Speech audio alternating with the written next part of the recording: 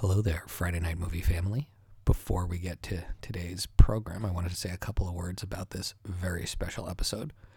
As you know, we are huge fans of the program Dallas and Robo, which airs on YouTube's premium channel, YouTube Red. And we were lucky enough to be joined by the show's creator, animator, writer, director, Mike Roberts. And if you'd like to check out that show before you listen to today's episode, since we reference it quite a bit, I highly recommend going to YouTube and searching Dallas, like the city, and then Robo, and watching one or two of the episodes. I'm sure you'll be hooked the way we are. And if you'd like to follow along with Mike's amazing art, which we reference multiple times during the program, go to his Instagram page, instagram.com/TheMikeRoberts. Spelt like how you would think it would be spelt, and check out, he does a lot of animation time lapses of his actual drawing and some 3D modeling, and you get a real window into the incredible talent that is Mike. And again, we were really lucky to have him join us today for what was a really fun conversation that spanned everything from his work to our favorite movies pre-1980. So sit back, relax, enjoy the show. Thanks as always for listening. You're using the video feature. Wait, what am I not supposed to do? I can turn it off. Hold on. No, I can say highlight video. Hi. Hey. Well, we'll go back. We'll go to audio at some point, but I actually can't see we've Mike. never done this. I'm taking a picture of us. Hold on. Yep. I'm like an old Jewish mother. I have to take pictures of everything.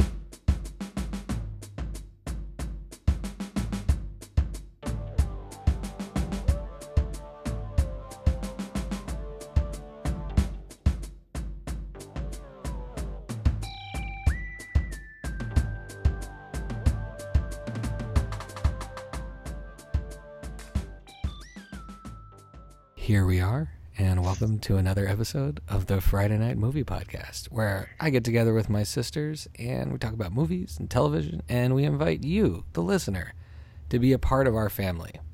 However, this week the family is at 2/3 strength because our younger sister is traveling in Copenhagen, but we have a special guest.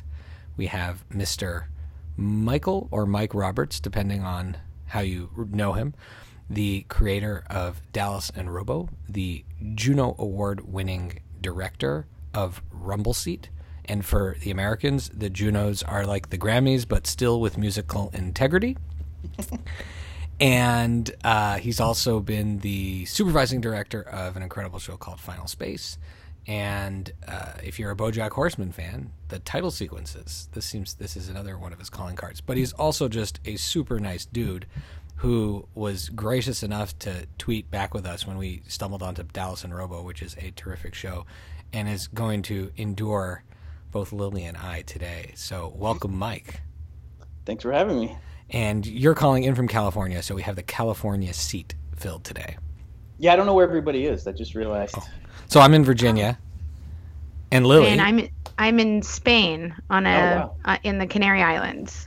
Yeah, oh, that wins. That's the winner. Oh, It's not a contest. I often get made fun of my internet connection, but sure. We're very. Lily does everything Spanish style, and so she's often late to everything that we do, and most of the time is locked out of her house as we're beginning the recording. I get into some shenanigans over here. So, and then Becky's in California as well. She's in San Fran. So, that makes sense. Yeah. So she's in San Francisco, but she had to travel for this episode. But thank you for being here, Lily. Before we get going with Mike, how are you doing? I am good. I have a beef to pick with you because you and your dear wife, like every time I think that your guys' movie taste can somehow come into like a realm of mine, you recommend a movie like Overboard for me to watch, and you're like, yeah, it was good. And the movie was unwatchable. The only thing I can compare it to like is maybe watching My Little Ponies if they were forced to like go in a hot tub and get thrown off a boat. I can't figure out what how I could describe this movie in any other way than that. And then, I'm Anna Faris is a national treasure. She is a national treasure, but no, that movie is it's so hard to do that to the original, which is a classic. And I'm good, but I have to say that last week or the week before, I told a story of a meeting I had with an important like executive who like a cockroach fell on his head during that meeting, and it was really, really bad.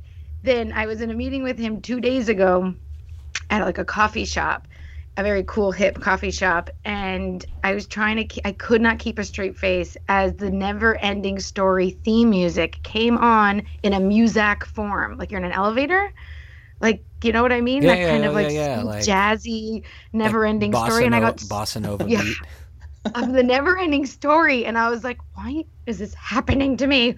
I could not pay attention fully because I kept like nodding my head along. So it's been a week. It does sound like you're being gaslit. Like someone's just doing subtly weird things to this meetings you're having. I'm being sabotaged. Bill and Ted are dropping stuff from the future. Yeah. Oh, good call. I like that. Bill and Ted. There's a potential Bill and Ted 3 coming, by the way. There is one. I thought it was confirmed. Yeah. I don't know, Mike. Have you heard about the Bill and Ted 3? I've only read on like blogs that it's the on again, off again. I always think that's just people like something happened with contract negotiation and they're trying to sort of play hardball. And they come out and go, yeah, I don't think I'm going to do it anymore because the meeting didn't go very well. Oh, okay. And then, okay. Well, I hope we get it. I'm a big fan of, like, I know people don't like sequels, and this is going to segue right into our conversation with you, sir. But then something like Cobra Kai comes along, and YouTube Red puts out Cobra Kai, and that proves to you that if folks put a lot of heart and really care about where the story is going and stay true to what the promise of a particular property is, you can truly fall in love with any type of sequel or continuation of a story if it's not just a money grab. Yeah, of course. And so this is how we found our way to Mike Roberts, because we finished Cobra Kai, and then the first show that came on to be promoted afterwards was this incredibly funny show, but also has a ton of heart, called Dallas and Robo, which I'd love to hear how you describe it, but in my mind, as I've described it for listeners many times, it's like truckers in space, but with a ton of heart, and that has that real buddy comedy feel to it that if you grew up in the 80s and 90s, it's totally there, and it's got terrific voice actors and super writing and fun sci-fi concepts, and it's animated, which we're big fans of. And so we then You've also described it as a show that you feel like somebody created in a lab just for you. Which I like that. That's totally true. We'll that's how I describe things that I like. I'm like, oh man, someone made that for me. Oh, just for you. Yeah. That is 100% how I feel about Dallas and Robo. And so we tweeted out, and lo and behold, you and Andy Sipes, who I guess is one of your producers, writers, right? Yeah, he's a co-EP. He was a showrunner with Matt Mariska. Were kind enough to tweet with us back and forth, and it meant so much to us. And so now we're thrilled to have you on as a guest. So, Mike, welcome again. Thank you. Yeah, that's a pretty glowing review of the show. I appreciate it. Oh man, it's great. It's totally a gem. I mean, really. And so I'll start with my first question before we get into all the usual bits and spare you from having to talk about your actual work, and we can get to just being movie fans. But the thing that I found in Dallas and Robo, and then another show that you worked on called Final Space, is this incredible sweet spot between comedy, action, and sincerity. And what I mean by sincerity is that with a lot of the adult marketed animation that I watch, there's always this overbearing edge of irony that almost it's like you don't feel like you're truly being allowed to enjoy and invest. It's like, oh, don't love these guys too much. Right. It's like you have to be made fun of a little bit for watching a cartoon as an adult. Sure. And I found in both of these projects that you were involved in, I was both allowed to laugh at adult type of humor, but at the same time completely give myself over to the relationships between the characters and be allowed to say, wow, Dallas and Robo are friends and they find their way back to each other, and they're very different, but they mean a lot to each other. So my question to you is, how do you as a director do that, and then, or a creator do that, and on top of that, do that with animation, a medium that there's a lot of baggage that comes with that in terms of how serious people are supposed to take it? Well, I mean, I think first of all with Dallas and Robo, I mean that was because I'm probably this might be a weird way around the question, but I feel like that's the tone, that's the thing that movies do really well, and no one questions from movies. You get like Guardians of the Galaxy or something like that, or even like Ant-Man, or so. I'm trying to think of recent examples. It made me think of Guardians. Yeah, and Final Space also makes me think of Guardians. Yeah, and I think that that tone is very comfortable with people, and I think people are used to it, but it is mostly the domain of film. So with Dallas and Robo, it was always supposed to be. I remember, frankly, the whole thing that the Dallas and Robo came from was when I was in, I guess, high school or even younger. A movie called Space Truckers came out. Yeah. And I remember thinking, because I'd been working on an idea where there were space truckers in it, and thinking, man, this is 80% there, or maybe you could argue 20% there, but it just was like a great idea that was so insane that just really stuck with me. And then you have, because I always want to make like Smokey and the Bandit, the animated series, or Knight Rider, the animated series. But how do you kind of justify it? And the way you justify it is you go, well, let's make it insane and put it out in space. So I feel like the tone in adult animation is always like, I think that's a great way to put it, that you sort of have to make fun of yourself for watching it. And I just think that's a hangover from a time where people had to convince you to watch The Simpsons. When that came out, it was part of the story was that it was a grown-up cartoon, was a narrative you had to tell. You had to be like, don't worry, this is for adults. And we're slowly working out of that. And I think that's where YouTube Red, places like that come in, because they're not so stuck on 4-quadrant numbers, Yeah. Like, so well, I think that's basically it.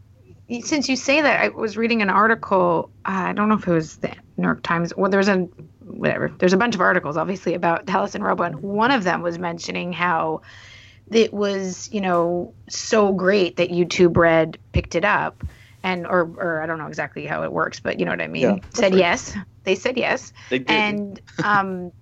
And the funniest thing is that when YouTube Red came out, I remember being like seeing it and being like, oh, another one of those. Like, we have Hulu, we have Netflix, or the HBO, the Showtime, like all of these. I'm like, how could there be just one more streaming service that people are going to buy into? And YouTube is what it is already. Mm-hmm. And then you realize that, oh my God, there are so many great ideas. Like, I felt kind of silly because then after, we obviously I saw Cobra Kai and Dallas and Robo, and then the idea is that, well, you know what, thankfully there are this many, because it's a great opportunity to give more opportunities for cool shows that you won't get on, a normal. It's amazing The Simpsons, of course, is still lasting this long on a network, show, but probably the best content is not on those shows. So the more the merrier. Yeah, I think that's what it is. Right now we're in that time where all the channels are trying to get their roots down. So you get a lot of interesting ideas that do or don't resonate with the audiences, but I think a lot of stuff is going to get made that otherwise wouldn't. That's, I think, the most exciting thing. Like, I think Dallas and Robo is like I love the idea. I just think it's a risky one to take on if you're trying to compete with The Simpsons. And that's where something like that new Matt Groening show, is a lock. It's a perfect idea. It's brilliant. It's going to, no, I've never seen it, but all the pieces fall into place for it, and I understand why that could be the next big hit. Because it's but Dallas and Robo is like a niche. Who's it? What's the audience? You have to ask yourself what the audience is, and I think until you see it, you don't really know if you're part of that audience.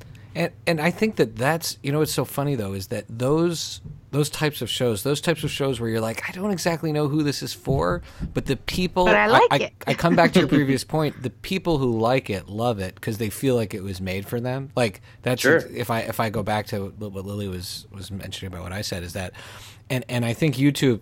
I assume they've already written you checks, but they owe you a check because when I signed up for Cobra Kai, or when I signed up for YouTube Red, I fully intended to do the 30 days, watch Cobra Kai, and jump off. Yeah. And then when I watched Dallas and Robo, like the timing originally took me a little bit over the 30 days, but also I was like, okay, you guys have my attention. I am going to stay subscribing because I'd like to see Cobra Kai again, but if there was like a form I could fill out that said YouTube Red, I am a subscriber because you have Dallas and Robo, then I'll fill out that check form because I kind of want to see what they would do next. And I promise we're not like this is how we talk about the show. We really love it. We're not like sucking up to you. Oh no, definitely are not nicer than we have to be. I can promise you. So you on that show, you have. Some of the voice actors are some of my favorite people, and if you've been listening lately to the podcast, I've been down a little bit of a wrestling rabbit hole, and I generally think Cena, who I didn't even know was a wrestler at first, is hilarious, and he's perfect on the show. And Kat Dennings been around forever, but in that group is Stephen Root, who I think is one of the all-time greatest. Actor, comedians, whatever. He does everything. And do you have a character on the so for me that's the one where when I saw Stephen Root in the credits, I was like, okay, I'm in. Do you have a character on the show who the voice and the actor and how you design that character came out exactly how you would have imagined it, or you got the dream person to do that voice? Well, I mean, I feel like Robo was always that one was a bit more vague because robots you hear in your head as, you know, anything from like Kit from Knight Rider to like Marvin the paranoid android from Hitchhiker's Guide. So you just have these. I feel like that one was very malleable. You know, it wasn't a specific thing. So when John Cena came on board, and he sounds like a big guy, which is like funny. You know, his voice sounds like his physical presence, and he's really confident and sounds really smart for he sounds like a big smart dude, you know, and so it just kind of fit. It wasn't necessarily like, oh, we were looking for John Cena. It's just that John Cena made it his own. But I would say Dallas is probably the example of what you're talking about, because Dallas was one of those ones where we didn't know what it was going to be, and then as soon as Kat Dennings came in and did one line, it basically reversed history, and then from then on, awesome. All you could think of was her. So, and I like that kind of casting where it. I mean, by the way, that happened for Robo as well. I just think that people were more attached to what Dallas would sound like. So therefore, when it retroactively erased all of our memories, it was more of a. It was like, okay, thank God, you know, because John Cena was involved so early that I don't think there was any anxiety about how that was going to play out. Whereas Dallas, you really have to get it right, because as the New York Times said, and this I do have a proper source, they said, and I'm going to quote, "The motor mouth Dallas saved from being unbearable by Ms. Dennings' unstoppable charm." And I was reading that, and I was like, you know, maybe that's true. I was like, if it wasn't that voice, who I love, I mean, having a quite hoarse trucker voice myself, I feel like I commiserate, and I like that, you know, I don't know, her like tone and the way she says things and her dry wit, and her character is extremely enjoyable. I think a lot of it has to do with that voice that is able to say those words, and of course like her look and everything like that, now the art and all that, but amazing casting there. Yeah, there's no question. I mean, she just had, yeah, it's funny. It's sort of, I would call that's on the, what do they call that? It's a compliment salt, where it's like saved from being unbearable. It's sort of like, right. But exactly. I mean, I know it's exactly. A backhanded compliment. No, but I'll take it, because that was, I mean, the genesis of Dallas is, I always tell, and it's, I mean, I tell it, but it's also true, is my wife. She has right. this thing I read that. Yeah, like we'll go out and you know, have a couple of drinks, and then she kind of gets it in her head that she needs to sort of say the most shocking thing to the closest person. Like for example, like she'll see a couple on a date, and she goes up and is like, "When are you getting married? When are you having kids? Who's you know?" It's like that kind of thing, and you just watch their faces. And I have this like mixture of being amazed by it and also horrified, like happening exactly parallel, you know. So. Great inspiration. And yeah, she sounds like a woman after my own heart. Yeah, no, it's the best, so. and it's hilarious and it's funny, and so when that's essentially the dynamic between Dallas and Robo, is Dallas saying the thing and Robo kind of trying to interpret it for humans, and that's what I mean. The thing I like about the dynamic is it's Dallas, who's arguably a bad person, and Robo, who's a robot, who's a better person, and they're kind of about the meaning of life. You know, that was the log. Like that was what I would say in the pitch meetings, or even before pitch meetings, because originally this thing was like a pitch for a show called Trip Tank. You know, even before that, it was like some comic strips I was doing. So it's been around, cooking for a while. That's really cool. And just to take the compliment salts all the way into the compliment zone. Sure. I think, and I don't know your wife, but she is also associated with the program, correctly? Correct? Yeah, she's also the voice of in the cold open of the first episode. Yeah, she was the couple that keeps recurring, which is an amazing bit. That was such a bit. I love that bit. So but I think like the part about unbearable ties more to the notion of not being a good person, which is that there are some people who speak and behave that way in this world, and you don't want anything to do with them. But then there's certain people that there's a warmth in there, and there's a being able to say it in a way that you can feel a bit of a connection and a charisma that then makes it all that enjoyable. So that's actually how I would see Kat, which is that Kat could be a Kat. Kat's the actress. Dallas could be a kind of dark. She's a pretty dark character, right? She's an alcoholic. She cheated in racing. Sure.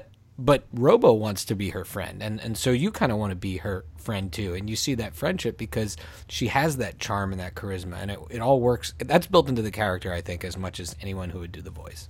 So, well, and listen, it's well trodden territory. Wait, is that the right word? The path is well worn, and I say that, you know, like that's like Mal from Firefly talking about other kind of made for me shows, you know, like he loves that show. Yeah, I mean, but he's the perfect example of the anti-hero. He to his, I mean, and it's funny, they just did it in Mission Impossible 6. Like I'm kind of obsessed with that movie right now because of how many things they got right with the Ethan Hunt character along those lines of willing to destroy everything for the singular point that he's trying to make. Wow. Which is great because that's what I don't want to spoil the movie, but like that's what leads to the audience going, is this person's what are these person's motivations, you know? And that obviously that's not quite or at all what Dallas Robo does, but you want to have that feeling of this person could make a bad choice. How will they make a good choice? There's no drama if you know. That's I think why people have trouble with Superman, because it's always going to be the right choice. So there's no drama or there's no worry about what they're going to do. Or then when he makes an odd choice, like at the end of the Man of Steel movie, and he kills Zod, and you're kind of like, that doesn't, they've backed you into this corner with him. That then, sorry, keep going. No, go ahead. I'm an interrupter. I don't mean to. No, you should be. You're at our dinner table. That's the way it is. No, I was just going to say about that. Like, I'm actually an apologist for that moment in Man of Steel. I think the issue is they didn't earn it in the movie. Oh, that's a good point. Think him learning but I think it's also. I think it's also because he sounds like he's from Brooklyn. That's the problem. No, listen, the problems are huge. I'm just saying. I think that moment. I think people fixate on, and I think were it earned, people would. I think when they were making the movie, they probably went, "Oh my God, this is gonna like inform the future, and it's gonna blow everybody's mind." And I'm not from a writing perspective. I get it. I just think that it has to be executed well, though. Exactly. Well, you get executed. It's the pun. Cool. I got some industry terms in my pocket. No, I mean because he executed General Zod. Oh no! Sorry, we're not that swift, Mike. So no. I'm gonna wrap. I'll wrap up our little interview part so we can get to the us all geeking out together, not just Lily and I geeking out on you. Is my daughters, believe it or not, have watched. My daughters are 7 and 5. Are you a parent? Do you talk about your fan? I don't know. Yeah. Okay. Yeah. No. Okay. A great wife and a great kid. Okay. Awesome. I mean, he's okay. He's fine. We all have different people have different comfort levels talking about family. Anyways, so I've got 2 daughters, a 7-year-old and a 5-year-old, and I like to push the envelope of what they're allowed to watch. Sure. And I have watched some Dallas and Robo with them, and social services might get wind. It's to the point where it's a bit much. I feel like we're constantly on the razor's edge. My son he's self-centered or self-censors. He's like, nope, not that one. That's like Shy's little one. She'll be like, no, Daddy, this is too much. Yeah. So Dallas and Robo, I've watched a little bit with them, and my older daughter, who in particular has taken a cartooning class, and she loves art and writing, and she wanted me to relay to you one thing was, she says, please tell him that she loves the show and thank you for making it. Great. Okay. So, and then she asks two questions. One is, are you famous? She wants to know if you're famous. And then the other one she wants to know is, what was your favorite cartoon growing up? Oh, okay. Well, the first question I think is I'm still working on respected by my peers. I think that's the first stage. And then my favorite cartoon growing up. Oh, wait, did you guys just hear a bing from my instant message there? Is that going to mess you guys up? No. Nope, didn't hear it. No. Don't worry. This is one step above a Wayne's World. Okay. Okay. No, I'll take Wayne's World. So my favorite cartoon growing up. Oh man, that is a tough one. I usually had really obscure likes. Like my favorites were like Mask or like. Oh, dude, Mask is amazing. I've watched Mask with my kids. They love Mask. This is going to blow their mind when they hear this. Yeah, Mask was good. Real Ghostbusters was a big one for me when I was growing up. I love that. But I mean, like that's like a tough one because it's like there's so many. But you know what? I'll go with Silverhawks because I remember having a singular obsession with that show, like to the point where I was like, Thundercats, what's wrong with you guys? These guys are in space. Yeah, Bluegrass was the one with the guitar. I mean, it's so bad. Looking back, they're like, can you, Mike? I would enjoy this if you could just pitch the concept of Silverhawks to my sister Lily. Lily, play the executive for just a moment. Go. Okay, so we're having a lot of success with Thundercats, right?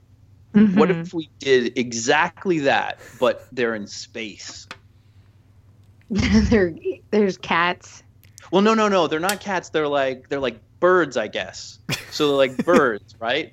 And they still have a ship. 'Cause that's so much better. Yeah, and like one of he's not a bird. He's got a guitar. Are you with me? And what do you think about that? And instead of like a cool mummy dude in a pyramid, we've got like a guy who's in jail and he gets super mad and gets scary and big. And you're like, why doesn't he just stay scary and big the whole time? You're like, don't worry about it. Something before this pitch. I think. Yeah. Did you It take sounds like something a for this terrible pitch? show. Yeah, it does. It is a terrible show. But I think that's the But problem. you loved it, and that's what matters. But that was an era of all of those cartoons were so cool. I know. I love those cartoons. I'm with you, man. Yeah, like I think like you get, and I think it's that feeling of everyone looks back and says, wow, the 80s, cocaine was a hell of a drug. That is like a you weird can compliment. see it in the cartoons. No question. Yeah, I mean, like sometimes I'm like, man, maybe I would have been a much more prolific creator if I followed those rules of the 80s. Like we have to be so careful now. All I have is coffee. This is so boring. Well, on coffee, you're still making pretty good stuff. Yeah. Oh man, well, I drink a lot of coffee. That's my you know what it is? My goal in life is to get famous enough that someone sends me free coffee. Oh, I you know what? I know a guy who runs a coffee roasting thing. Maybe I'll hook you up. Maybe he'll send you some coffee. I'll write a show about it. Maybe he'll want his It's very cool. It's this amazing business he started as a side project, nonprofit that essentially empowers coffee growers in Central America to sell directly to roasters all around the world. Anyways, he's this amazing dude. That sounds great. Maybe you put a small and it's apparently great coffee, and he expertly pours it as well. So I'm gonna give I'll go buy some. I'm gonna give a shout out to Ben. Ben, you're a super guy. All right. So now we're getting into the youth, The nitty gritty of things that you like, and we are going to invite you to play what I would say is do we have Lily, is this a Delusions of Grandeur moment, our signature game that I think we have a signature? Oh, no, absolutely. We have no, this is not. I have plenty of Delusions of Grandeur, which I accidentally called Illusions of Grandeur for a long time. And this is not one of them. This is like our most famous bit. Okay. It's a big deal. So we're going to invite you. You're welcome, Mike Roberts. No, I think the show seems much more structured than you guys make it out to be. Like, I don't know if it's kind of like, if you're negging yourself, but like I think the show, when these segments are what make it. Oh, thanks. Yeah, that makes me happy. I love this segment. All right. So we're going to play Buy, Rent, Meh. And Buy, Rent, Meh is the official rating system of the Friday Night Movie Podcast. And think of it in terms of you're sitting on your couch and you're making the decision to buy a movie, add it to your library, which means you're paying about $20 on iTunes, or maybe see it in the theater. Or rent it, meaning if it was the 80s, you'd be spending $4 to rent it from the, in our case in Montreal, Westmount Video. I don't know where you're Canadian as well. Mm-hmm. You were raised in which part of Canada? Toronto, actually. Oh, okay, yeah, Toronto. In Scarborough / yeah. Oh wow, Scarborough. Yeah, I know. That's a legendary town, man. It's the Scarborough is ironically very similar to L.A. in the kind of Seriously? Yeah, it's got a. Said no one ever. No, I'll tell you why. They both have like a kind of a hapless, what is it?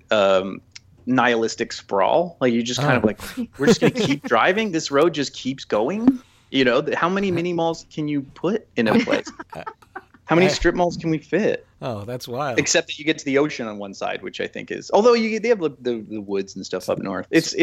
I think it's like Twilight Zone LA or that's the other way around. So Scarborough is important for two reasons, as far as I can tell, beyond now being your home and Twilight Zone LA, but of course the originating home of the Bare Naked Ladies, and yes, and an often used setting in the TV show Orphan Black. That's true. Yeah, no, my really good friend John Lang does all the sound for Orphan Black. He's like, I think he's like super involved in that show. Oh my god! So not only are you, being recognized by your peers, but you're also famous by association because you know that guy. Yeah, I mean, that John show Lang is amazing. He's one of those guys that like everyone who knows him's like, yep, he's one of the good guys. Yeah, that show is awesome. That show was it's hard for me to. We've argued about or discussed that I love that show so much, but a great part of my love comes from how Canadian it is. It just makes me feel like home. It is very Canadian. I love it. I think like that show I'm obsessed with, even just for the sense of like how much that actress has to spend on set all day. Like that is an exhausting show to make. And the lines that she has to learn. Sure, yeah. Yeah, she is, as far as I'm concerned, the best actress. Like not like best actress for a particular year or an award. She's the best actress. Someone brings me someone else, I'll try to convince me, maybe, but she's got the, as John Cena might say, she has the title belt as far as I'm concerned right now, Tatiana Maslany. So no, there's no question she got that role. Like she got that role.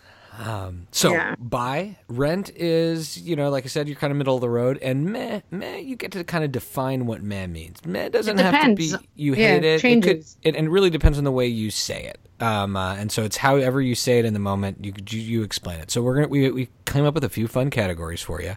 We may or may not play along. You can ask us to play along. The first category is impossible, so have fun with that. So I decided to get a little bit nerdy with animation for you, if that's okay. No, these are good. Yeah. I'm going to throw 3 animators at you whose names start with B. Legends. Don Bluth, who gave us the second one. American Tail.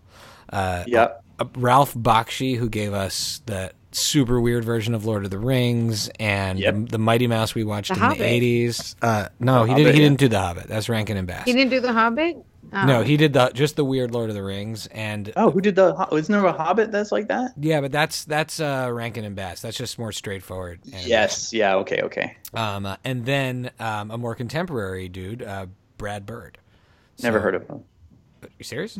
No, I'm just joking. I'm kidding. I've heard John obsessed. Okay, I'm pretty sure. Bakshi or Bluth, because no one has, but Brad Bird he gets. And I realize this is tough. These are people in your industry that Lily cheats. Oh my God, this one is not tough. The second one is tough. I'll just do it for you, Mike. This one's super easy. Oh wait, no, I guess I could go, right? Yeah, you go. Yeah, you go. I'm slowing the whole thing down. I'm terrible at this. Okay, Don Bluth. I mean, he's like he was the only guy to sort of take on Disney and win for a little while, and I feel like he sort of well, I don't know if he's the only one, but I'll say he's famous in my lifetime for doing that. And I think what he did was basically shake up how things get made and what's good and what's bad. And all the Bluth films are. Essentially, I'm sure he went, God, I hate making all these kind of saccharine safe movies, and then he's sort of the John DeLorean movies or of our animation where he went and made the crazy films that I'm sure he was ranting and raving about wishing to make while he was working at Disney. And he went to Ireland and did it. And my family are Irish immigrants when they were teenagers. So it's like, I get it. Oh, wow. Like it's like a cool, I don't know. I have a lot of affection for him and the stuff that he made. So I would say, God, where would I put him? I'll put him, I know the order already is buy Brad Bird, rent Don Bluth, only because of my, like I said, love for Brad Bird, and then meh for Ralph Bakshi because I think of him like, I don't know, he's like a Joseph Beuys in a sense. Like I don't always get it, but I know why he's important, and Gotcha. So like I wouldn't. Probably, I have a hard time sitting through like a Bakshi film, and that makes, I'm sure that there's people who'll be angry that I say that, but Don Bluth, I think no one is going to be angry that you said that. Well, I don't know. Us animators can be pretty focused. Everybody's Patient. fine with it. Very patient. And then Everybody's Brad Bird is. Sorry, I keep talking over you guys. No, that's fine. Brad Bird is like, he is. When I saw The Iron Giant, I was like, okay. We this is what animation can be. That I actually think Iron Giant more than anything else was that to me was the I guess the starter's pistol for adult content. I think that makes sense. I think that is definitely I feel like a shared feeling. I know that for our brother-in-law animator person, I know that movie is super important. Yeah, and I saw that same way.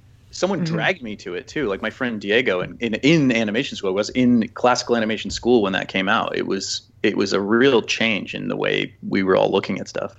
Wow. So I had to buy Brad Bird, and also Ratatouille is my favorite animated film. Oh yeah. I think really, Vlad likes that movie a lot too. Oh, there you go. I think it's art. It's one of the few animated films that is like a film without needing to mention the animation, and that's really hard to do. Oh, that's really cool. That's a cool way to look at it. All right. Okay. So you have created one of my favorite sci-fi heroines in Dallas, but now I want to put you on the hot seat and This one's impossible. And work with some by rent some of the greatest sci-fi heroines of all time.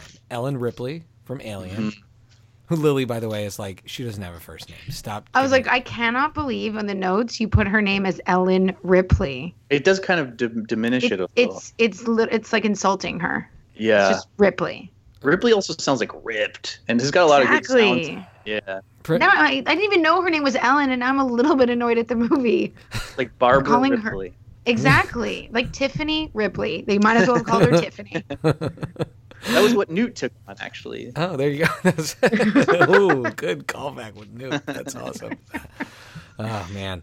We could do a whole episode just on the Alien franchise. Oh, of course. The cold open of Alien 3. There's a whole episode there. Oh, yeah. Oh, yeah. Absolutely. Princess Leia, Organa. Okay. Yeah. And Sarah Connor from Terminator, who Lily just highlighted to me in the news. She's back. She's back in whatever the next version of the Terminator movie is. So I like that the new version of reboots is sequels. I feel like the pendulum swung back a little bit. They just, you know what I mean? Which is, I think, good. I think that's an interesting way to handle it. God, this is a tough one. Okay. Do I have? Is it mess up your thing if I talk through my process? No, that's exactly how it works, man. Exactly, it's like therapy. You just talk it through. So I feel like Ellen Ripley immediately is in a category of her own, because it's like she dealt with the impossible foe, because those movies genuinely create an impossible foe as you're watching them. And then when you get out, it's like, holy shit, barely. Everything's a barely, like the Indiana Jones, the door's coming down and reaches in and grabs his hat. Like, that's Ellen Ripley in all these movies. Yeah. So Princess Leia, I think, Leia, she, the only thing I'll say is that her role in the first couple, God, this is a tough one. I'm even like someone who thought her, floaty stuff in Last Jedi. I was gonna say she did fly through space. So I like that. Yeah. Okay. So here I'm gonna put Sarah Connor. Wait a second. I'm sorry. Wait. What? You liked that? Her Peter Pan move. Here's the thing. Here's what I like that in principle, because I like the idea that she's sort of like a pocket Jedi. I think that was a really cool pocket thing. Jedi. Okay. So it's like she's like, because and by the way, I am forgiving the moment, not justifying the movie, Oh, because okay. I have a lot to say about that movie. Oh. But I has to go back to therapy if you bring it up. Like, I'm not kidding. no, okay, Like, well let's not. Well, affected his psyche deeply. but think about how great it is that she's a general and like some idiot comes up to her and is talking shit, and she's like, "Don't worry, you will lower your tariffs," and then like he goes, "Yes, I will lower my tariffs," because she's a pocket Jedi. So that floating through space thing made that sold that for me, that she had this otherworldly presence that justified her being the leader of the whole thing. Now, how it visually was, how I'm saying drawn then we out it can was. discuss it. Should it maybe perhaps be executed in a different way? Sure. Yeah, exactly. The execution I'm not justifying, but I think that did a lot for her legend, and that I really liked. So I will I'm gonna go. I think I can do this one. I'm gonna meh Sarah Connor, and the main reason is because I think only in Terminator 2 did you really get an impression of who that is, and I think she was flawed enough that it wasn't. There's no like I wouldn't pick Sarah Connor as the leader of my mission, whereas Ellen Ripley or that's a very good point. So I think you're right. She's kind of a little bit unstable in terms of like, she's not exactly reliable as a leader, although she's a badass. Total badass and a genuine, like, it's the same. I wouldn't pick like Bruce Willis from Die Hard. It's like a crapshoot. So Princess Leia and Ellen Ripley. I think I got to go with Ellen Ripley because she's cooler, and I'll just I think that's straight. So it's by Ellen Ripley, Ren, Princess Leia, and meh Sarah Connor. Now these can never be right or wrong, but that was correct. Okay, so now I get another geek question for you. Yep. So you're in 80s now. If I do the voice guys, are those familiar to you? If I do the 80s voice actors, I definitely know who what they sound like. Okay, so the Transformers in the 80s. This one we can go quickly. So I love those 80s cartoons, and some of those voices to me can never be recreated, and they never have been effectively. And within Transformers, you had 3 of the actors who were so significant, and one of them is Peter Cullen as Optimus Prime. Yeah. Chris Latta as Starscream, also he was Cobra Commander. And then Frank Welker as Megatron, but Frank Welker also is kind of one of the, titans of voice as far as I know. What would you do with those guys?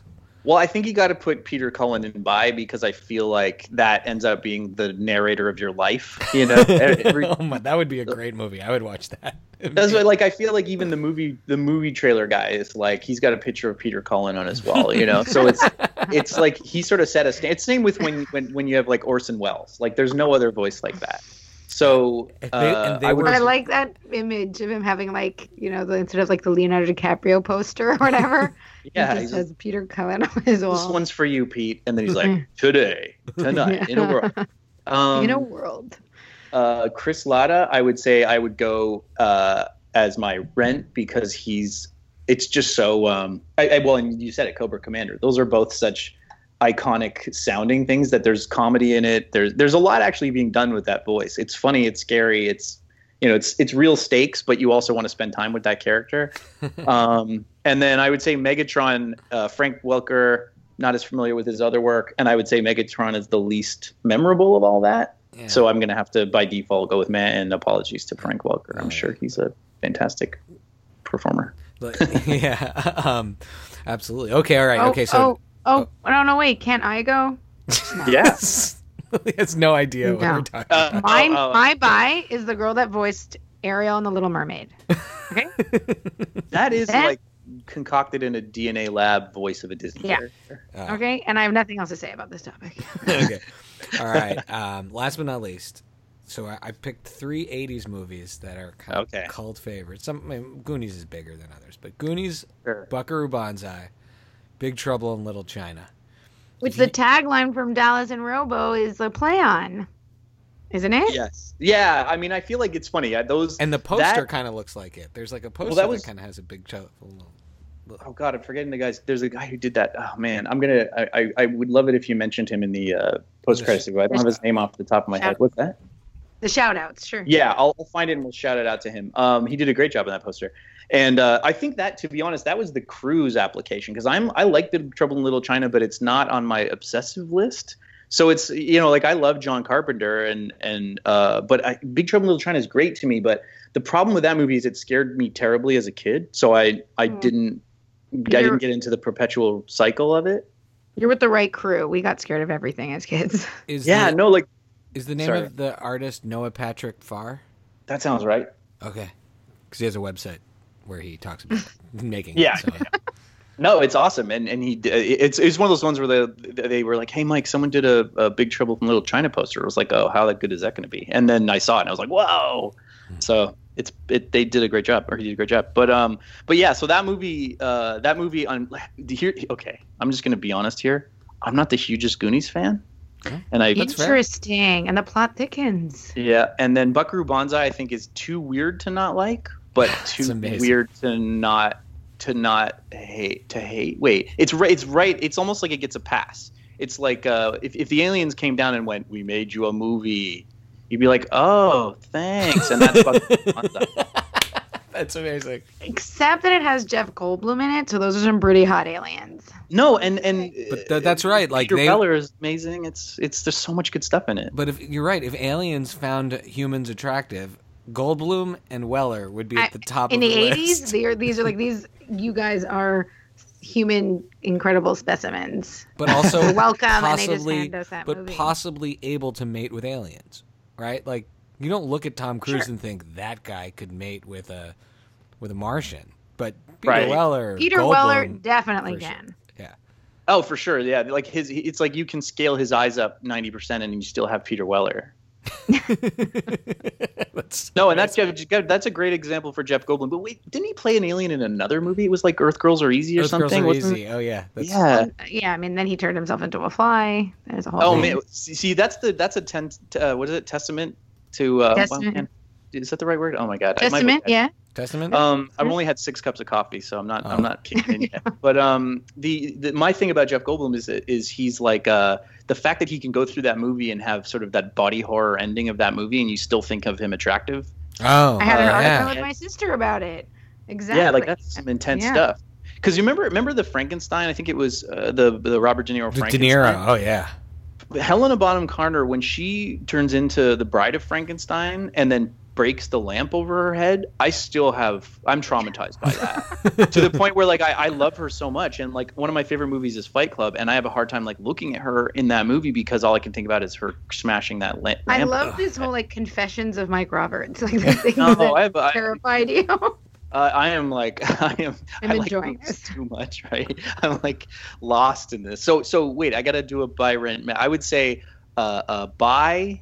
No, but this is that you turn into an animated series. So your buy rent man isn't just how much you love them; it's buy rent man. Which ones you would turn? Yeah, creating their animated series. I just would go with that's my gut. I stick by it. I think Buckaroo Banzai is like a close second because to Big Trouble. Yeah. Big Trouble first, Buckaroo Banzai second, because I feel like you can do a Rick and Morty thing with Buckaroo Banzai that's pretty linear. And then Goonies, I think, is the one that everyone has tried to make 50 times in different incarnations. And that is why I don't love that movie so much, because I feel like Goonies is a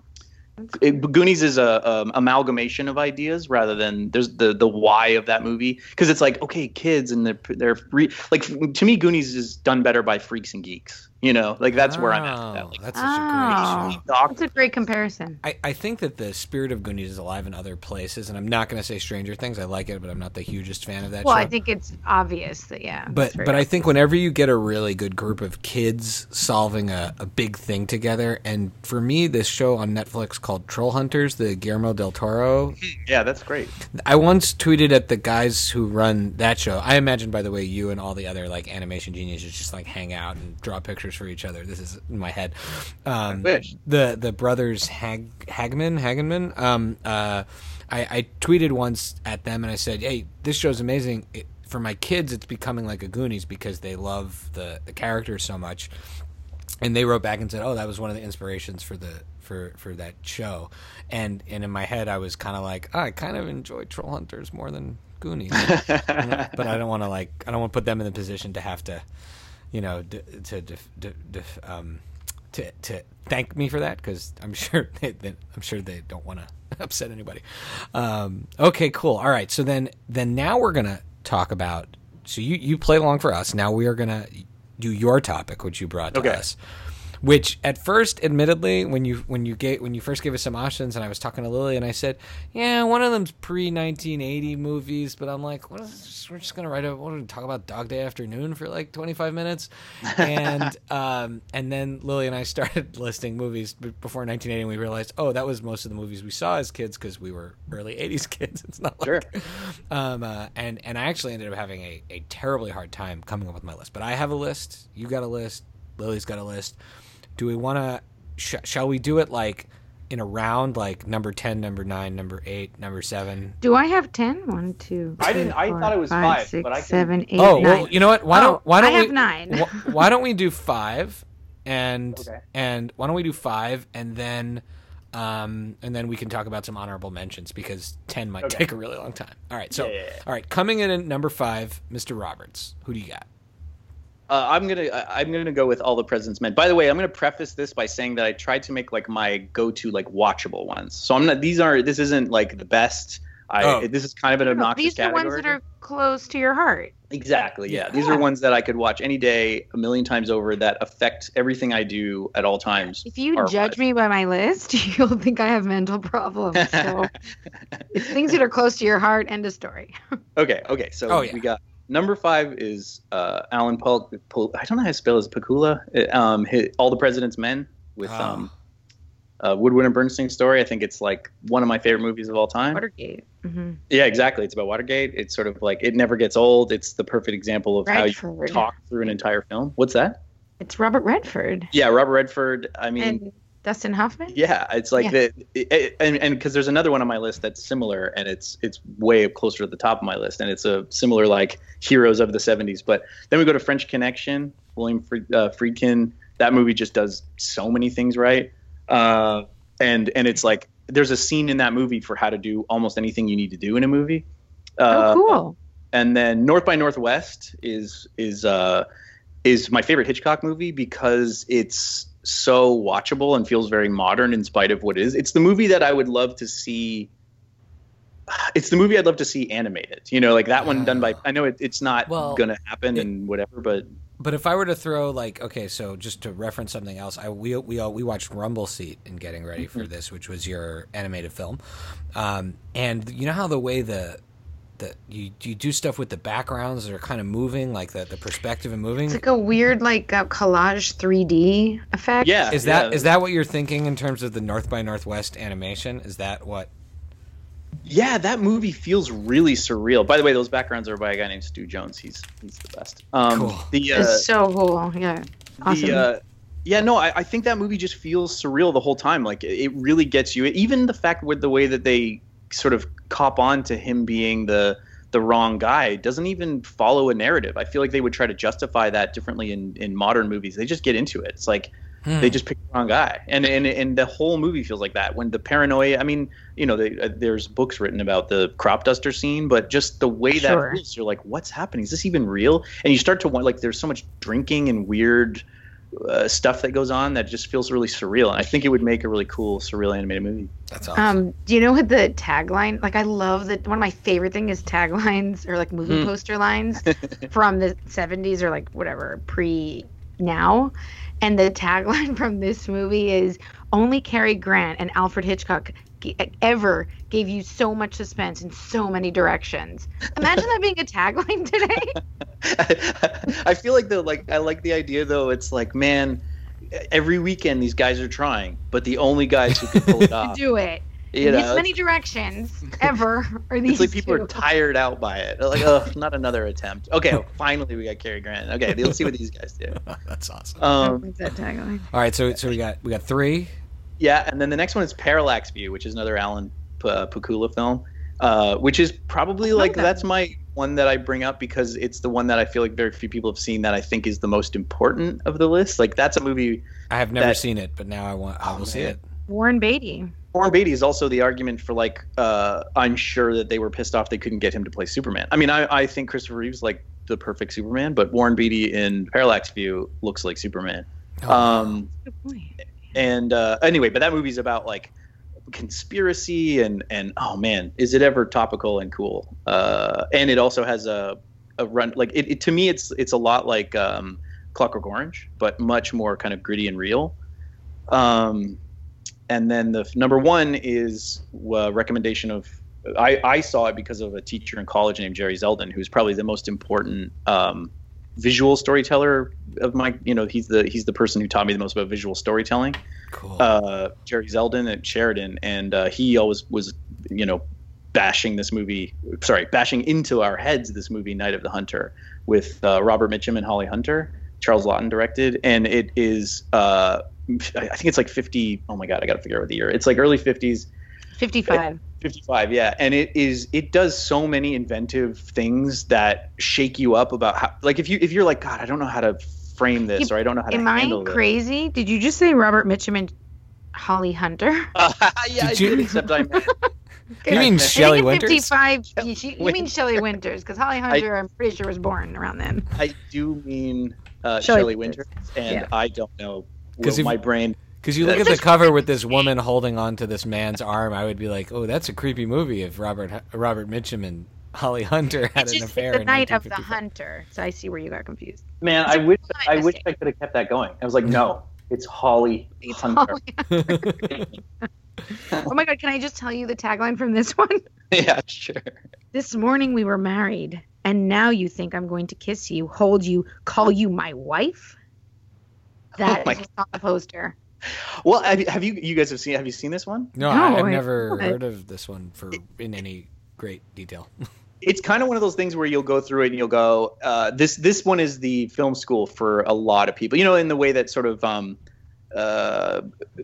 what's the first Citizen one? I was Kane? going to say Orson Welles. Citizen Kane. Okay. Citizen Kane is the movie that made movies better. This one is the secret movie that made movies better. Ah, okay, I That's get a it. noir, which is great. That's cool. Yeah, We'll and have to watch it's really dark and intense. Man, there's some shots in this movie, like I'll just say, like, there's an underwater shot that is like, it'll stick with you, and it's really, really, really intense. They do things like there's a scene where someone goes down to a cellar, and I think they built the cellar on a set and then pulled the camera way back. So it's that thing that Wes Anderson would dig into, where he'd pull the camera back and you'd see the whole set. They do that, but in the world. So it's not a gag. Like, you don't see the actual set. They like matte boxed it out, but you see this geometric shape of stairs going down to a cellar and then a boxed out cellar. And it's the cool. craziest shot. You could never see it, because I'm also like a big fan of the way Hitchcock looked at things. And you ever hear him talk about those refrigerator shots? Is this a way to get down? I'm gonna, if I get into why this movie's so great. No, go for it, man. Hitchcock always said it's pathetic, or he really laughs at when people do the shot from inside the fridge, where you're looking across the ketchup and seeing the face of the person. Because listen, I completely agree with his perspective. I think there's always time to break rules. But the reason that that's such an important thing to understand, and I think a lot of people get wrong, because most of the time I find new directors go, I just want to get the most dynamic shot, which is why a lot of things that, like, you see a lot of people who are doing their storyboard reel, and they always do that shot where someone gets thrown back on a 3/4. They get into that superhero pose and like skid backwards. You ever see that? Mm-hmm. Sure. Every storyboarding reel I get has that shot in it. And listen, that's technically very hard to do, and it's really interesting and it's very dynamic. But story-wise, you sometimes watch like a lot of these cartoons and it's just people being thrown into the distance and skidding away on a 3/4 for half an hour. So like, that is one of those things where POV, point of view, ends up being the most important thing about filmmaking. So when you hear Alfred Hitchcock laughing at a director for going inside the fridge, showing the person grabbing the food and their face, you're like, whose perspective is that? How could someone be in the fridge? Are you saying that there's someone in the fridge? No. Are you telling the story of the milk at the back of the fridge who's not getting drank? Like, that is what. And I would add, if you watched G.I. Joe in the 80s, there was that very, very memorable now you know, and knowing is half the battle thing about not hiding in refrigerators because you could run out of air. You can get stuck. So it's also a dangerous message. That's really funny. No, but that principle is so important. Like, if you're not asking yourself, why is the camera there in every single shot, you're kind of missing 10 steps. Like, you're already handicapping the beginning of your storytelling. Lily, I'm going to start asking you this when we're on vacation, when we're filming our home videos. In fact, Okay. we just posted a Why? video of Lily's bat mitzvah. Oh, please. You don't already the internet was gifted this. The Mike Roberts does not need to see. And you did it on purpose because you could have just used the wide shot if you were so inclined to look at his Instagram or whatever. I did actually see the thumbnail. Oh, God. Why it's not was fair the because camera at the there, end- Lily? Why was the camera? There was a wide shot where you see everybody equally, not me up close. You decided to start off the clip. I gave you permission to do this, but thinking you'd be on my side. There's way too much time exposition of me doing the Macarena alone Exposition. I don't think that's the right word. before the camera pans out and then we get the wide shot. Okay? That's all I'm saying. Okay. With Hitchcock- that, No one ever does the Macarena alone. Oh. that should be a tagline for a movie. No one ever does the Macarena alone.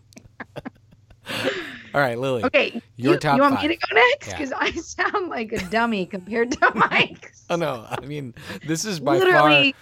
This is borderline breaking our brand because we promised people nothing timely or important, and this is definitely like some of the most important, thoughtful things anyone's ever said. I'm not gonna pick. I'm just gonna read my list. Like I don't need to give you like full examples, and I have a bit. I don't know. Okay, my first one is Bridge Over the River Kwai. No, It's it's a great not. No, it's not. Oh. What? I'm just kidding.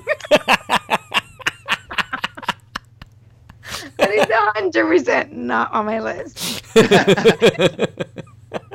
I still like it. I know it's so famous, but it's definitely. I just wrote it down to sound important, but it's 100% not on my list. Okay, my true list would be Rosemary's Baby, Yeah, that's a great one. Rebel Without a Cause. But as I understand yeah. it, you never see the baby.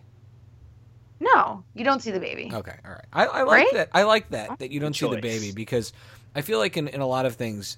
Not really about the baby. All right. Anyways, okay. So Rosemary's Baby. It's about Rosemary, I think a lot of people think. Yeah. Says it right now. It's yeah. So that movie, Rebel Without a Cause. Mhm. That is truly one of my favorite movies. And the tagline, I don't even have to look this up. I know the tagline on that poster is, and they both came from good families. I love that. That makes the movie just so much better, even. That movie's so ahead of its time. It's Oh, crazy. so ahead of his time when James Dean screams at his parents, "You're Yep. tearing me apart!" Like that scene is amazing. That movie just blows my mind. Didn't catch up until Reality Bites. That's a good point. No, I'm sure they did. I just think. No, Sorry, that keep like going. or at least until like John Hughes. Sure, yeah, John You Hughes, know, of course. John Hughes. Okay, then I have Barefoot in the Park with Redford also. Listen With here, Jane fancy Fonda. pants. Believe me, if there's anyone here that's like going to be like playing for the cheap seats, it's me. I don't even. No, Barefoot in the Park is like a romantic movie with Redford and It's Jane great. Fonda. I love that movie. I did feel like my Um, list was too annoyingly masculine. Well, most of the stuff I like, and Shy makes fun of me about it, is like when they're star-crossed lovers. That's all I need for a movie plot. So, Wait, can I guess your next one? sure. Is it Romeo and Juliet? No, you know oh. what? I thought about putting it on my list, but nothing beats the like Leo one, so I Okay, could okay. do that to Claire Danes. And then I have okay. So to sound super snooty, I don't know if you guys have ever seen Belle de Jour, the movie. It's a French movie. Oh. Did you ever heard? That movie is amazing. French from France or like French Canadian, like No, it's French Passepartout? from France. It's Buñuel's movie. It's a Buñuel movie. Oh, That movie's No, amazing. I've never seen it, but I know of it. Oh, Yeah. and I don't think they're like too cool for taglines on their posters, but the actual poster of that movie is stunning. And They're all then, just Je t'aime. It just says Je t'aime on every French movie poster. yeah, like it's just so good. And then I had also Magnificent. I'll just read the rest of my list. I just had Some Like It Hot, Magnificent Seven. Oh, that's Yeah. for our Alien. dad. That's our dad's Yeah. favorite movie of all time. Yeah. It's a great movie. Then I had 12 Angry Men and Alien. That was my list. That's good. Okay. Alien's good. I just almost count that like it's a plus 5. It's on yours. 78, right? Or 79? 78? 79. 70. 9. It's not 80, but It's 79. No, it's 70. I think it's 78 or Yeah. 79. I mean, I would have put Superman on there. There's like a lot of, and like Godfather, there's a lot of movies Sure. like that I feel like don't almost count, even though Godfather. well, definitely right. counts. Like I guess like Alien. These are just like so obvious. No, you know? Alien is not. I mean, Alien is an important So film. That's Alien was almost number 1 on my list. I had Yeah. I had a lot of like potential ties on mine. So mine Okay. are much more. So we'll go into 5, but then we should definitely talk about our stuff on the bubble. So my number, because I'd originally drawn a top 10. So the 5, 6, and 7 slots of my top 10 were all animated movies, not just because Mike was on, but because Oh my these, God, no, but animated movies is like a completely different genre. no, but these oh are my God, you're gonna get people fighting you for saying that. Do you know that whole argument? No, I don't. I'm just Oh, saying yeah. like I don't even know that argument. I'm for me. putting I'm my not foot in calling my you mouth by myself. No. Oh no, I'd hate to do that. I'm just laughing because like I'll get into that if you want to talk about that. But that's Like you should talk to I that. think they can compete on the same stage, of course. Like they're better if not. You know, I don't think they should be like secluded in their own category. But I just mean there's so many that I love. I completely agree with you, by the way. I'm just Like that laughing. I at would do an the internet. entire category. Like you could do an entire category So- of horror. So you know. I talked to, so the 3 that would occupy my 5th spot, or my 4, 5, and 6. So I'm kind of cheating, or the 5, 6, and 7. And I rotated these around all in different places. Were the Rankin and Bass version of The Hobbit, and this is again on watch and rewatch. I mean, this is a movie Okay. I've watched hundreds of times. Your Yeah. brother forces you to watch it. Does it count? Yeah. Then the other one would have been Watership Down, Oh God. which Ugh. I haven't watched recently. Have you seen Watership Down, Mike? I have, yeah, but not since. I mean, probably. Since it scared the shit out of you as a child. Yes. Lily, you know how few books I've read. That is one of the few books I've actually read, even You might after be having seen the confusing movie. it with the movie. No, I'm not. I love that movie. I love all the stuff going on, and I'm sure if I watch it again now, I'm not ready to watch it with the kids yet because it's particularly Oh violent. God, don't do that to them. And then no. the animated Robin Hood Disney was my other. Oh, that's a great movie. Ah, and that's such a great movie. still the best version of Robin Hood I ever saw, and still my You guys, favorite Disney. do you guys know there's a new Robin Hood coming out? They're doing it again. Is it with foxes? Because if it's not with foxes, I'm not interested. No, it's with the kid from the Kingsmen. Oh, I like Taron Yeah, I Egerton. did read about that, man. I love the man. I have like said the best love-hate relationship with the Kingsman movies. Oh, I like that. Well, okay, so I'll finish my list. We can do the Kingsman. Yeah, so, finish it. So, Yeah, so that finish was my number 5 slot, which was 3 movies. But so it would be one of those animated movies. The Hobbit was where I landed right before I wrote it down. Yeah. And number 4 would be Animal House, which I recognize probably couldn't be made today for a lot of reasons, or a lot of the jokes. But Yeah, that should have been on my list too. That would be so good. I've watched that movie again hundreds of times. Could watch it again 100 more times. I know it by heart. But I also love when you talk about. I don't know again what the film school answer to this per se would be, but for me, I feel like so many movies can trace their DNA to Animal House. Like, Sure. There's no Hangover with Animal House. There's no Old School. There's no whatever. American Pie. There's no American Pie. None of those without Animal House.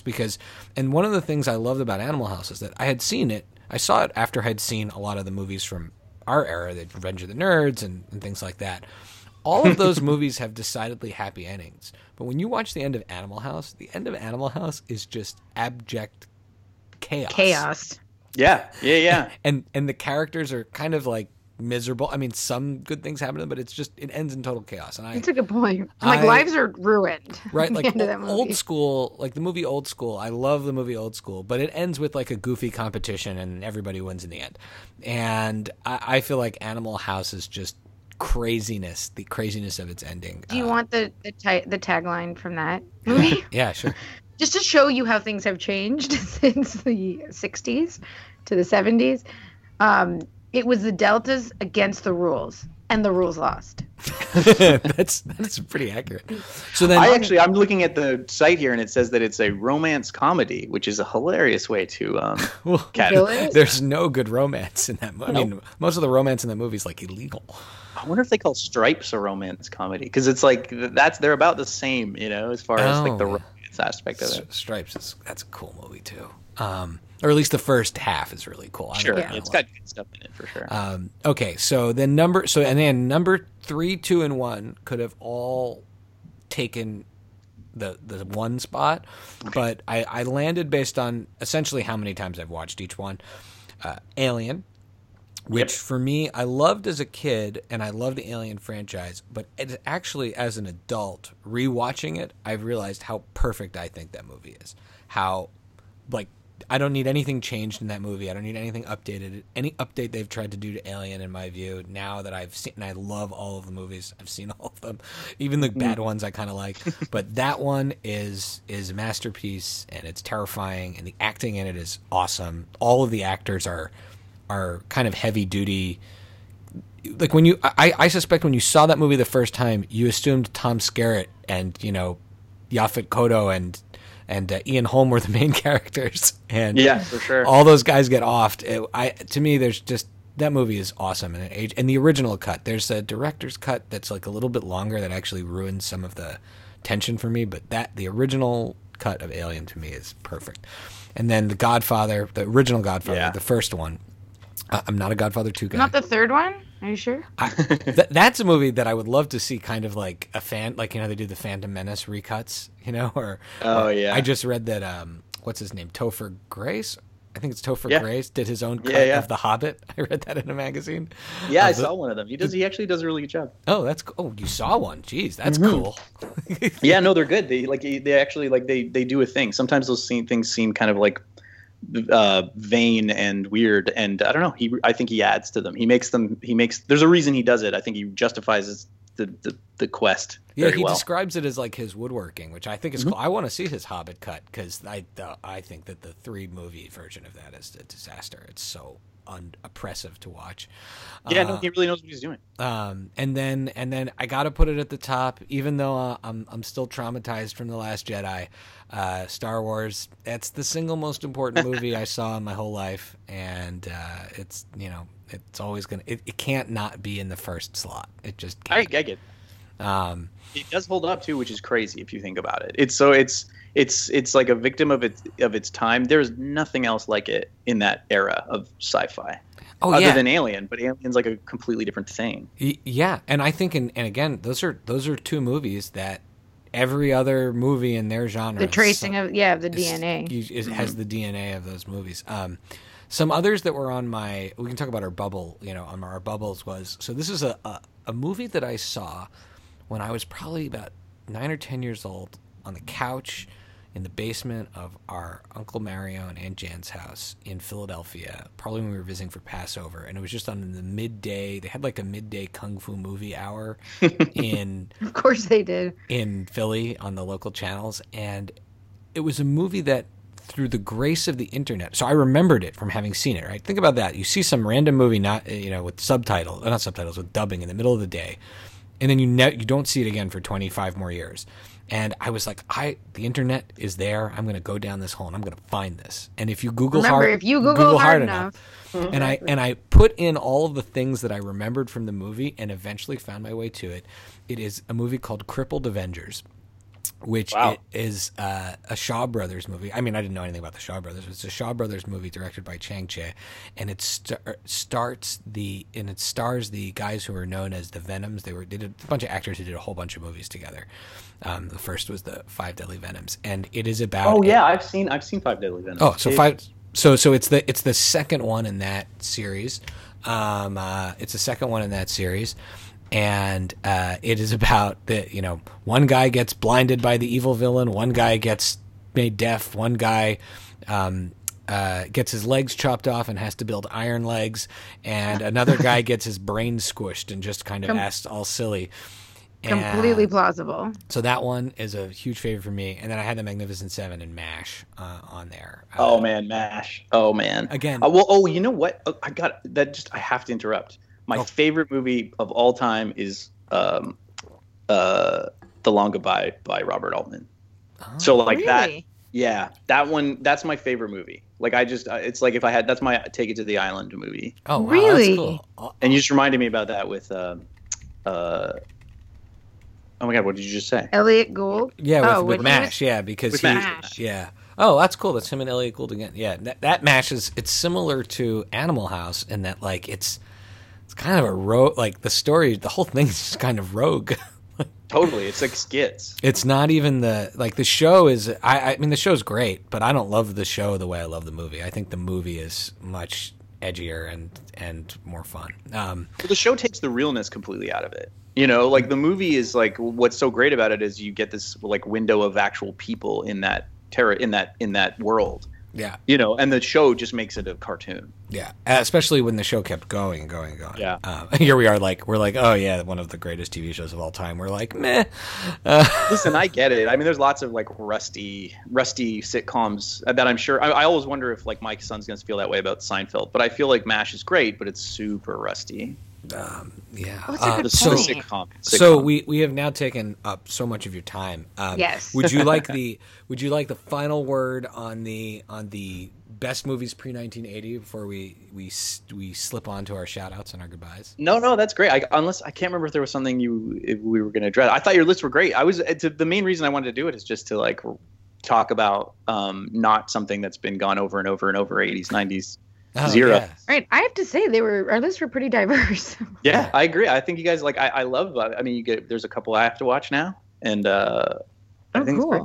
Cool. Cool.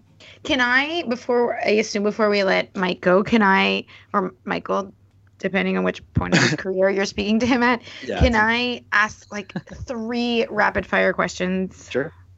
Okay. 1. What do you think about the new feature on Netflix that allows you to skip the intro? Having created an intro. I want to know. I really want to know. Here's what I'll say. I'll say that you have to earn the viewership of the title sequence.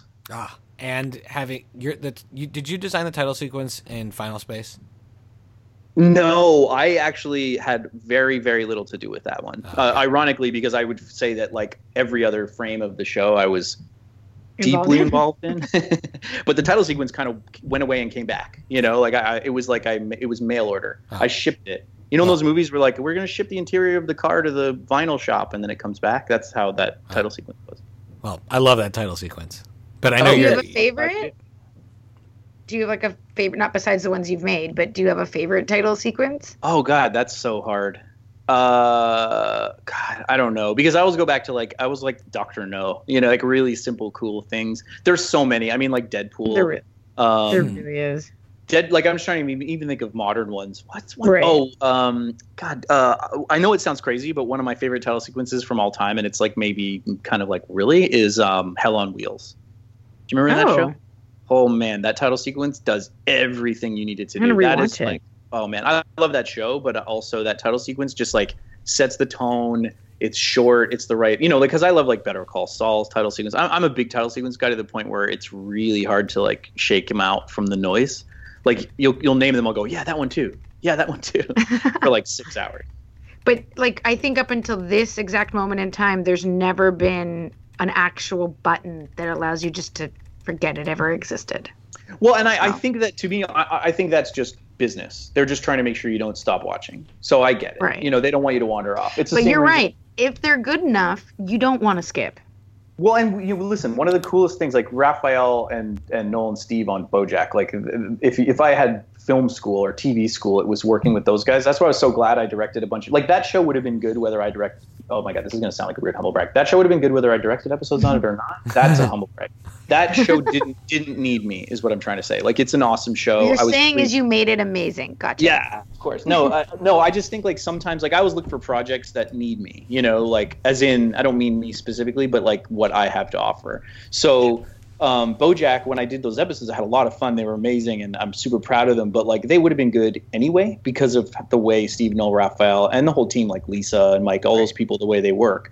So, but what I'll say is, what I got out of it that I'm lucky and selfishly was sitting in the room with Steve, Noel, and Raphael, because they were so good at, and Lisa, and they were so good at making something the best version of what it is. So with BoJack, Raphael, I think it was his idea to sort of change it up every time that the plot changed in the show. Awesome. And falling in love with those kinds of things are what makes shows great. And that's why, like, you know, whatever he asks me to do from now on, I will do, you know, because it was just like it made me work harder. It made me work better. There's a reason that title sequence is good, and it's not me. It's the team, you know?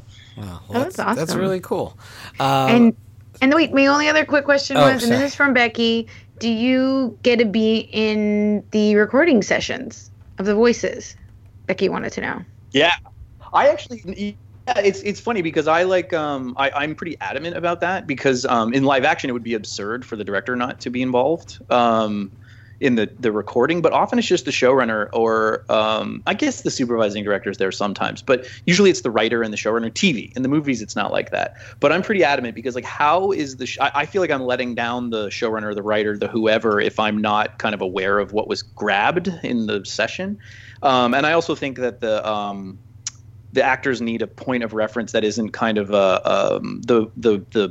the person who's too close to it, I think, is the bad person to do the vocal direction sometimes. So I just really like being that defense mechanism for the showrunners and the creators. I don't mean they can't do it. I mean that I think it serves them better if you have a director making sure that the performance is what it needs to be, and someone who's read all the scripts and knows what 1 and 10 the difference is. So I'm pretty adamant about that, even though it's not always the way it's done. I think I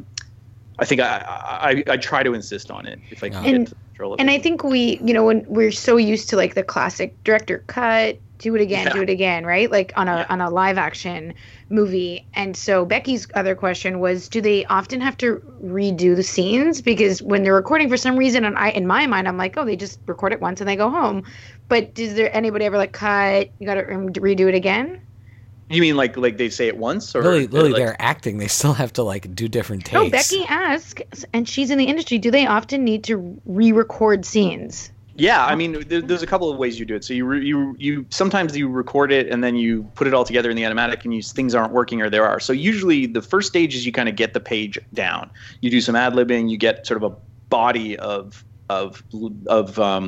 building blocks vocally. And if the script's right and the stars align, you maybe got away with it in one session. But more often than not, you edit it together and you go, oh God, this is working, but this line doesn't quite work, or this line doesn't quite work. So you write down all those lines, then you go re-record that on another. Those specific lines. Yeah, or whatever. Sometimes you redo the whole scene. Sometimes you do like 2 lines. And then the third option is you get it all back from color and it's not quite right, and you redo it for tone or whatever. Although at that point, you're really in trouble if you're changing it too much because the lip sync's all done. So that becomes ADR, which is where you just sort of get the actor to read the timing. So they can change the tone. They just have to get the mouth movements as close as possible. So it's very malleable, which I think is the safety, right? Like if it was get it once and you're stuck with it, that would be terrifying. But usually you can kind of work through the issues. Well, it must be so fun to be in those sessions, I'm imagining. I don't know. I love the edits and I love the recording. The hard part for me is, and this happens same with being on set with actors, is you always are at the mercy of the temperament of the moment. So it's a constant balance of pissing off an actor, because here's a lot of the thing that happens with animation especially is you hire like Patrick Warburton and he comes in and you go, okay, well, this character's a goofy sponge. Can you make his goofy sponge? I'm not talking about SpongeBob because Tom Kenny's a genius. Hold on. Let's go into neutral territory. This is a chipmunk. Patrick Warburton, can you be a high-pitched chipmunk? And he goes, Patrick Warburton, why did you bring me in to play a chipmunk? And that happens all the time where you piss off the actor because you're going, why don't you try, remember that famous thing with William Shatner being like, I say it sabotage. Why are you telling me to say sabotage? Did you ever hear that? No, but I like it. Oh my God. It's like the best example of a director pissing off someone in the booth. It's like textbook. I would just Google it. It's the best. But essentially they're going like, hey, William Shatner, I love you. Can you be less William Shatner? And he's like, right. Oh, I goddamn can't. And I think that's a really interesting lesson. Like we had an actor who I won't say names because he's awesome. He probably would be fine with me telling the story. But anyway, he's a pretty famous actor. You'd laugh. You knew who it was. I'll tell you later. And he was famous for being hard to work with, temperamental and mean. And we all were like, oh my God, what are we going to do? What are we going to do? So he comes in and he meets, and he's really nice, super nice guy. And I said, okay, nice to meet you. Here's what we usually do. We do 3 takes and we pick the best one. He goes, why would I need to do 3 takes? Oh, man. And I'm like, well, okay. Please tell me that's Clancy Brown. No, Clancy Brown is this was not Dallas and Robo. So, but Clancy Brown Lily, is similar. If he's not going to say the name, don't try to get him to say it. I'd love Clancy Brown to say that to me, and I'd shit my pants. No, Clancy Brown's the best. He actually is super supportive. Oh God, he's in Buckaroo Banzai, the greatest movie of all time. And he does voices in so many awesome things. Yeah.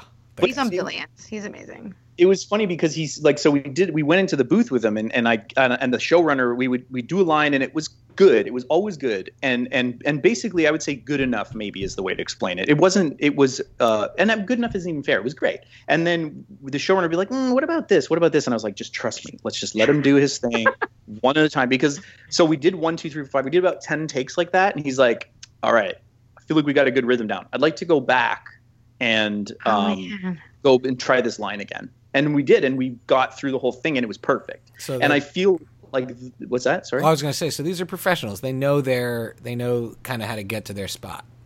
Yeah, and if you're casting someone and you need to change them, that's your fault. So that's why that's one of the things that you hear these stories about people being difficult in the booth. It's probably because you either made them feel self-conscious and they reacted with anger, or you aren't protecting them, because the director's job is to protect the actor.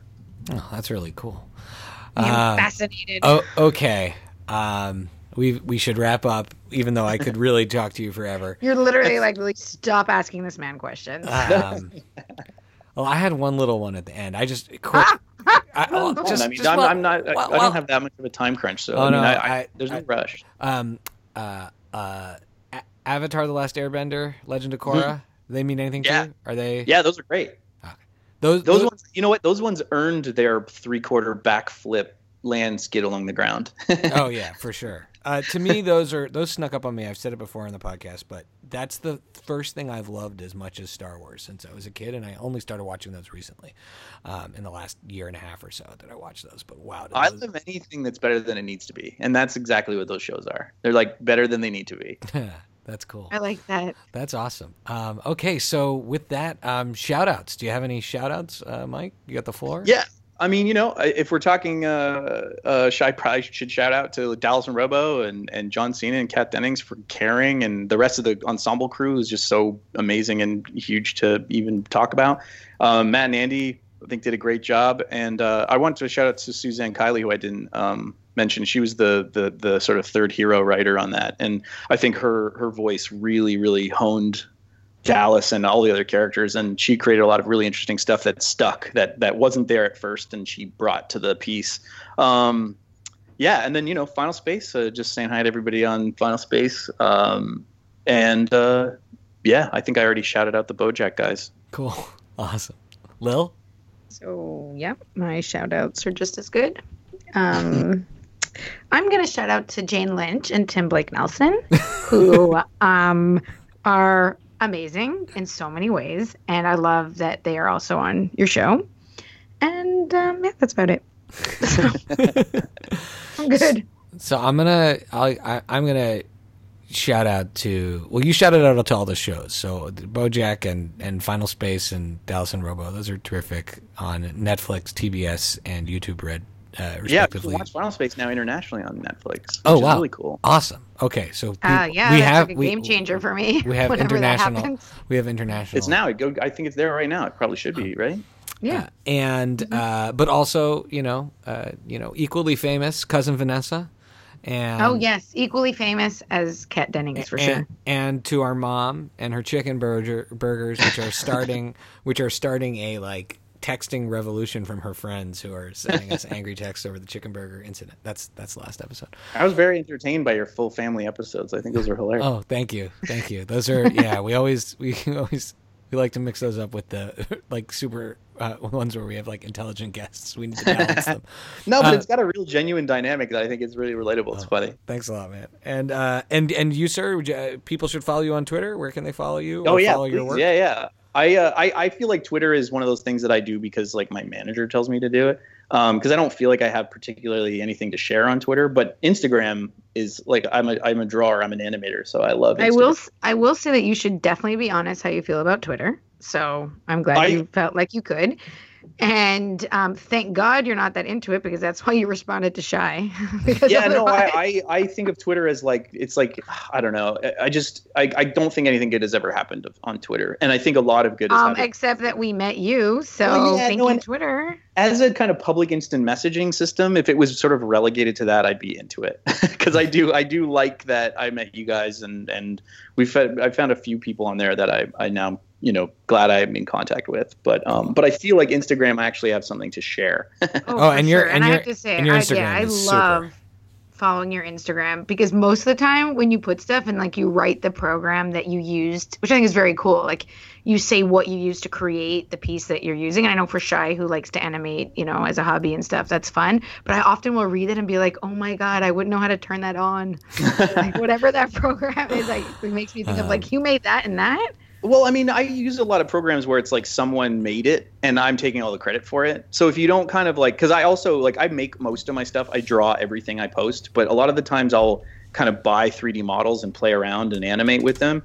So I really try to like shout out to the people who actually made the stuff if it wasn't. So it's essentially it's by me unless otherwise stated. And I really think that giving credit to people who program your operating system that makes it possible to have After Effects, which is another program, like all those people deserve Cool. That's as awesome. much credit as I do. That's Yeah, really your cool. doodles are also amazing. I mostly just doodle like squares on top of each other, and your doodles are very cool. Oh man, the iPad Pro is like the best thing that ever happened. That pen on the iPad Pro, oh my god, Yeah, I'm so in love with it. It goes everywhere with me as well. And I mean, again, I feel silly saying that, but yeah. Oh, but doodling, that's it, man. Have you ever seen? Okay, another I think it's 80s actually. Is Wings of Desire? I'm going to digress one more time, and then I'll let you. I'm sorry, but to derail. But Peter Falk in Wings of Desire, you know that movie? Nope. No. Okay, if you're a I'm writing all these down. Okay, so here's the thing. I feel safe to say, forget the rest of my list, and the next chance you get, watch Wings of Desire with Peter Falk, Okay. Done. and you'll see exactly why. Okay. Cool. has a It will be sketch. done. It will be done. Lily, where can people follow you? Chichi K Gomez. So Mike, you would have to go back to my previous episodes to find out why that is my Twitter handle. But long story short, I'm the only one that doesn't have a middle name. And because of our Latin background, since our mom's Cuban, I just basically as a child gave that one to myself. Never been able to live that down, so I've embraced it. And my husband's last name is Gomez, which I think is hilarious. So Wait, spell it. How do you make sure? So Chichi is CHICHI. Oh, Chichi Gomez. Okay. Chichi. And then K is from my own last name, and then Gomez is not my name, but it's my husband's, and I just think it's hilarious that that's his last name.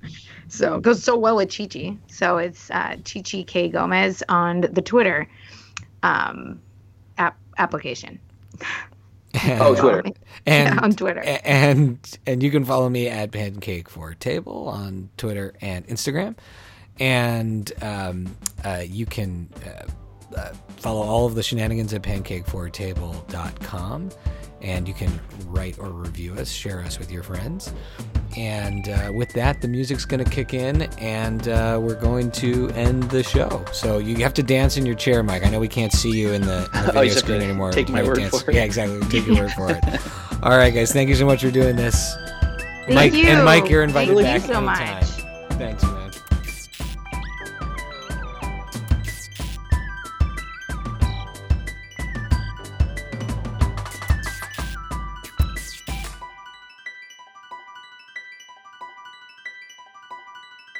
No, why? Why can't I the only one who can see the three of us? You can see the three of us? I can see the three of you. The reason that you don't get why he was sounding weird is because he was using the earbuds, those like cool Apple earbuds. He's famous, Shy. They use that kind of stuff. Oh, no. Now I see where his house must be. Okay, that makes sense now. What I just did you thought think you were looking at? I thought it was like here. I thought it was your living room.